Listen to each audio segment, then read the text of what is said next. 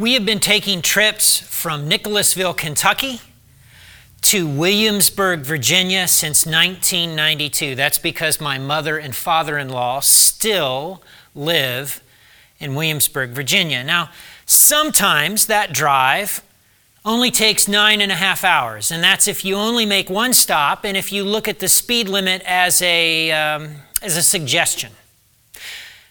But that 9.5 hour drive can become a 15 or 16 hour drive if you've got a toddler whose portable DVD player has broken and who's inconsolable because there's nothing to look at but trees and it's so boring, and you're stopping every single exit to see if that particular Walmart has a portable DVD player that you can buy.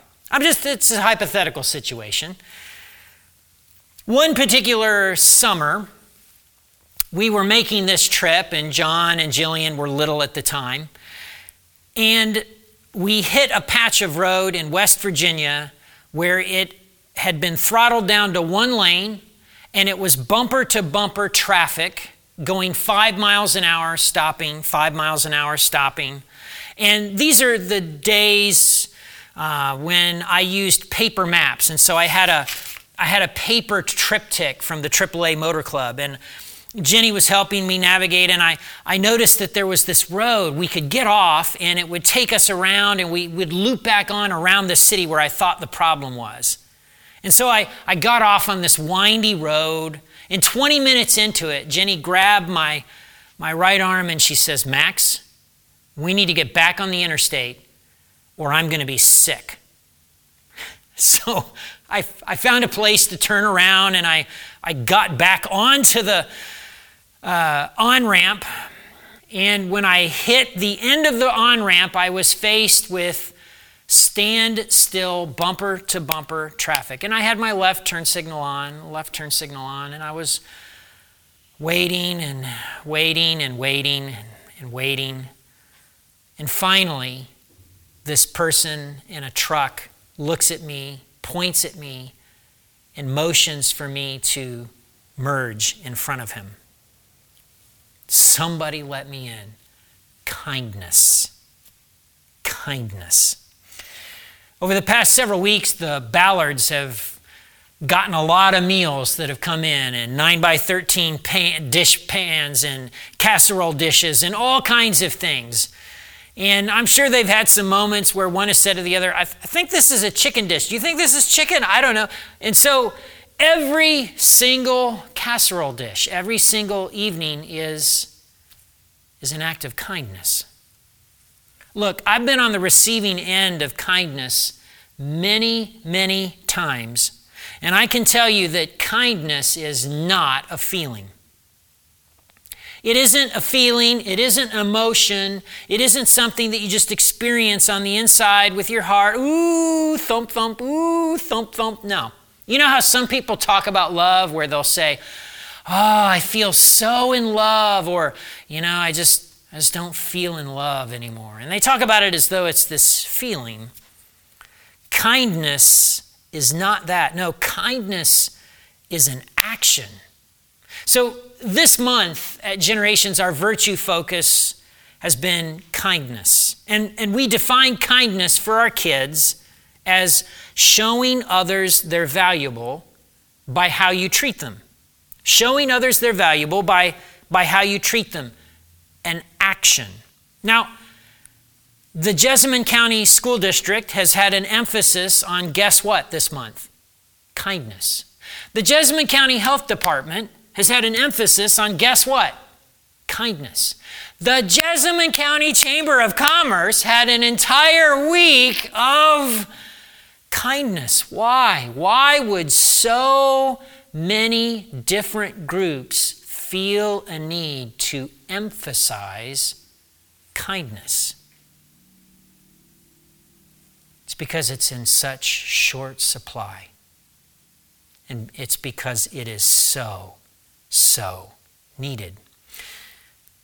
Let's say that you were to come in to Generations on a Sunday morning outside of our pandemic world. So when normal life was going on, let's say you were to come in and you were coming in early to volunteer for something, to serve in an area.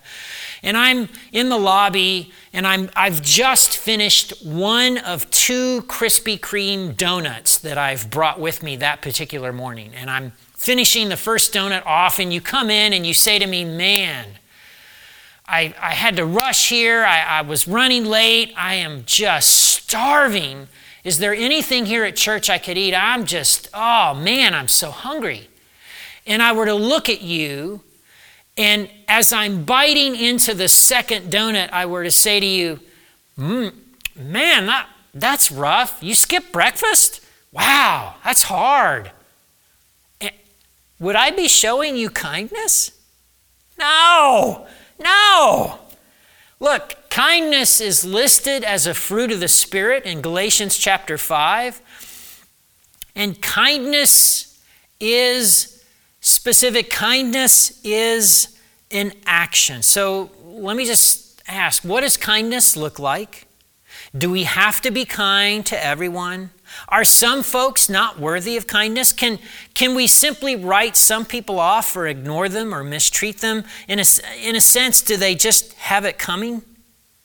Jesus answers these questions in Luke chapter 10, verses 25 through 37. Luke chapter 10, verses 25 through 37. One day, an expert in religious law stood up to test Jesus by asking him this question: "Teacher, what should I do to inherit eternal life?" Jesus replied, "Well, what does the law of Moses say? How do you read it?" The man answered, "You must love the Lord your God with all your heart and all your soul, all your strength and all your mind, and love your neighbor as yourself." "Right," Jesus told him. "Do this and you will live." The man wanted to justify his actions, so he asked Jesus, "And who is my neighbor?" Jesus replied with a story. A Jewish man was traveling on a trip from Jerusalem to Jericho, and he was attacked by bandits. They stripped him of his clothes, beat him up, and left him half dead beside the road. By chance, a priest came along, but when he saw the man lying there, he crossed to the other side of the road and passed him by. A temple assistant walked over and looked at him lying there, but he also passed by the other side. Then a despised Samaritan came along, and when he saw the man, he felt compassion for him. Going over to him, the Samaritan soothed his wounds with olive oil and wine and bandaged them. Then he put the man on his own donkey and took him to an inn where he took care of him. The next day he handed the innkeeper 2 silver coins, telling the man, "Take care of this man. If his bill runs higher than this, I'll pay you the next time I'm here." Now, which one of these 3 would you say was a neighbor to the man who was attacked by bandits? Jesus asked. The man replied, "The one who showed him mercy." Then Jesus said, "Yes, now go and do the same." So this whole interchange is prompted by a man, a religious expert, asking Jesus a question: what must I do to inherit eternal life? What must I do to share in the resurrection of the righteous? What does the law say? So Jesus asks him, "How do you read it?" And so the man responds with the Shema. The man responds with the thing that every Jew would say and pray every single day: love the Lord your God, love your neighbor. And Jesus says, "Do this and you will live."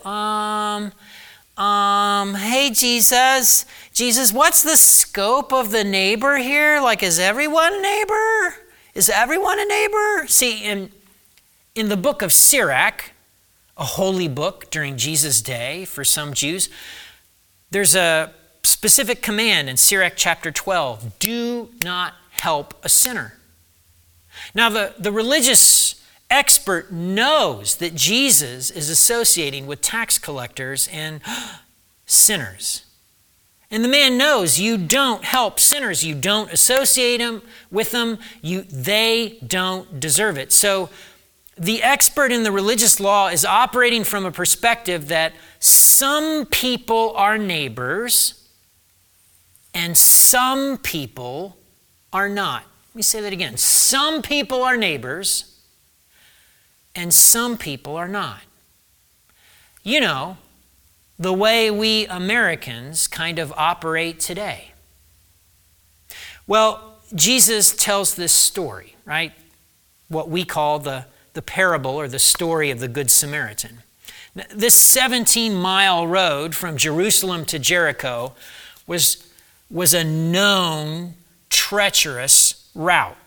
You don't take this trip alone. You don't take this trip at night because you run the risk of getting beaten, stripped, robbed, and left for dead. Exactly what happens to this poor guy. 3 different people pass him by. 3 different people pass by. A priest, a Levite, or as our translation says, a temple assistant, and a Samaritan. The priest comes and goes. The Levite is exactly the kind of person that you would expect to help if you were hearing Jesus tell this story. As Jesus is telling this story, as soon as he says a temple assistant, you would think to yourself, help has arrived. Help's here. But the temple assistant does nothing. It's the Samaritan. Now, the Samaritan is exactly the kind of person you would not expect to help if you were hearing this story in Jesus' day. Samaritans only help themselves. So anyone hearing this story would think as soon as Jesus said a Samaritan, right, came along, they would think, no help here. This guy's out of luck. But which one of the 3 was a neighbor? It wasn't the person who believed the right things. It wasn't the person who had the right heritage. It was the person who showed kindness. The expert in the religious law can't even bring himself to say Samaritan. When Jesus is done telling the story and asks which one was a neighbor, the man says the one who showed mercy. And Jesus says, go and do the same. Doing it, living it out, resonated with Jesus. A couple of chapters earlier in Luke chapter 8, Jesus tells the crowd that his family, his real family, are the folks who hear and do what God says. One thing I've sometimes wondered about this story is if in Jesus' mind, all 3 people felt pity on the inside. So I wonder if, as Jesus told this story, and one thing I want to ask him in the resurrected life is, hey, Jesus, when you told this story, as you were telling it, did you think to yourself, you know what? The priest walked by and thought to himself on the inside, oh man, that's terrible. That poor guy, somebody ought to do something. I mean, Jesus, did you think in your mind as you were telling this story that the temple assistant, as he came along in the road and saw the guy lying there, felt on the inside, oh man, that's terrible. That is rough. Oh, somebody ought to do something. That's terrible. Like, I just wonder. Go and do the same. Let me ask a simple question. Who in your life right now is bleeding by the side of the road? Who in your life right now is bleeding by the side of the road? Now, Generations Community Church, I'm going to tell you something. This last year, I have had so many one-on-ones with people in the church lobby, in the church sanctuary, on the trails of Camp Nelson, on a trail somewhere, out in a park. I have been with so many people one-on-one who are bleeding by the side of the road. There are a lot of people out there right now bleeding by the side of the road. And look, if I'm honest, I would tell you, I'm 52 years old this year. This last year has been the hardest year of my life. It trumps every other hard thing I've ever experienced. This year takes the cake. Ding! And the winner is 2020 that is bleeding into 2021. Ding, ding, ding, ding, ding, ding. Who in your life right now is bleeding by the side of the road? Let me remind you of how you and I take this home. First of all, it is not enough to feel it in your heart. Kindness is only kindness if you do something about it. Let me read this passage from Philip Yancey's book, The Jesus I Never Knew. The early Christians were renowned within the Roman Empire for their support of the poor and suffering.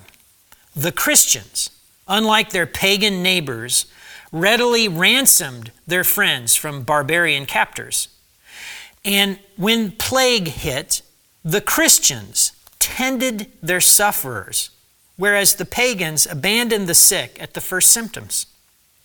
For the first few centuries, at least, the church took literally Christ's command to receive strangers, clothe the naked, feed the hungry, and visit those in prison. It is not enough to feel kindness in your heart. Kindness is only kindness if you do something about it. Second, you and I don't get to decide who is worthy of kindness and who isn't. Worthiness isn't the issue. For the longest time, I've told this before, for the longest time, I had a problem being kind or compassionate to rich people. Now, the irony, of course, is that I've told all my kids as they were growing up, you're rich, you live in a rich family, we're rich, we live in a rich neighborhood, you're rich, we're rich. But on the other hand, I've always believed that other people were rich because I travel in chamber circles where I've heard people refer to $500,000 as chump change. And I think to myself, what? Okay, so I've tended to believe internally that other people were rich people. And I've struggled being compassionate, being kind, showing kindness to rich people. But here's the thing. You and I don't get to decide who is worthy and who isn't. The expert in religious law believed that you only needed to help some people. And that's a mistake. Right now in the United States of America, we have two toxic things going on. The first toxic thing going on is that so many Americans have this attitude about a particular group of people. Serves them right. Oh man, they're getting what's coming to them. They're evil. They don't deserve, or they deserve. And that's the sentiment. That's the feeling. That is not neighborliness. That is not loving your neighbor. That's not kindness. And the other thing that's happening that's toxic all across America is that Americans are limiting kindness and being compassionate only to people who are just like them, because after all, they're decent people. So the people who vote like them, dress like them, think like them, go to church like them, or whatever it is that's on their list, there's another group of people, and those people don't merit compassion. Those people don't merit kindness. Let me just run through a list of people for a moment. Is it easy for you to be compassionate and show kindness to all the young people who were protesting in cities last summer? You know, where things were on fire and stuff like that? Or do you think to yourself, those people? Or what about the people who stormed the Capitol on January 6th? Are those people not worthy of any compassion? Trumpers, anti-Trumpers, vaxxers, anti-vaxxers? Do you have a particular group of people that, in your opinion, are beyond redemption, beyond compassion? Third, please show kindness to your family and friends. Show kindness to your family and friends. Kindness starts at home. For those of you that are married, your husband, your wife, your husband need kindness from you. Don't bark at them. Don't withhold mercy. And for those of you that got brothers and sisters and you're still making your way growing up through life, let me tell you this right now. The amount and degree of kindness that you show your siblings now growing up will impact how they see you when they're adults. There's going to come a day when mom and dad aren't around and it's just you and your brothers and sisters. How they see you is going to be flavored and shaped by the kindness that you show them now. And then last, what seems small to you could very well be a turning point for someone else. Let me say that again. What seems small to you could be a turning point for someone else. You know, Generations Community Church has met in a lot of different places. A school, a clubhouse, a house, outside. We've met in a bank. We've met all kinds of places. But when we moved from the elementary school to the Lone Oak Golf Course Clubhouse, that first year, something happened. Now, at the time, there was a restaurant that operated out of there, and there was a caterer who had 2 employees, a black man and a Jewish woman. Now, why would I describe them that way? Well, because of what happens next. One particular summer Saturday evening, they must have had an event that ran late. And so she left her car there. And I guess her boss, the caterer, had driven her home, dropped her off at home. And I guess in her mind, she was thinking she would pick her car up sometime Sunday afternoon. So we come in, the setup crew, that Sunday morning, and we're trucking into the Lone Oak parking lot. And I see this single car sitting in the parking lot. And I can see that it's got soap and shaving cream and stuff written on it. And my first thought was that, oh, they had a wedding reception here last night. And for some reason, the bride and groom's car wouldn't start, couldn't move, like they had mechanical problems. Oh my goodness, that poor couple. But as I drove in and I got closer and I saw what was actually written on the car, I was horrified. It was the worst kind of anti-Semitic stuff. I mean, we called the police, we called the caterer, and members of the setup team washed this woman's car and took everything off and removed it because we didn't want her to arrive and see this. Now, after teardown was done and the caterer and these people showed up, that act of kindness opened a door. He started telling stories about the church people who would come into that restaurant but who would refuse to allow him to serve them their food because of the color of his skin. And she also began to tell stories about the church people that would come in. And then with a tear, she said this, "I thought all church people were the same." Right there in a moment, what seems small, washing somebody's car, ends up being a turning point for someone else. Who in your life right now is bleeding by the side of the road? And again, I want to say to you, given the year that we have had as a nation, as a people, as a world, I want to suggest to you that most of the people that you encounter are probably bleeding in some form by the side of the road. and they sure could use some compassion. And Jesus says to you, and Jesus says to me, go and do the same.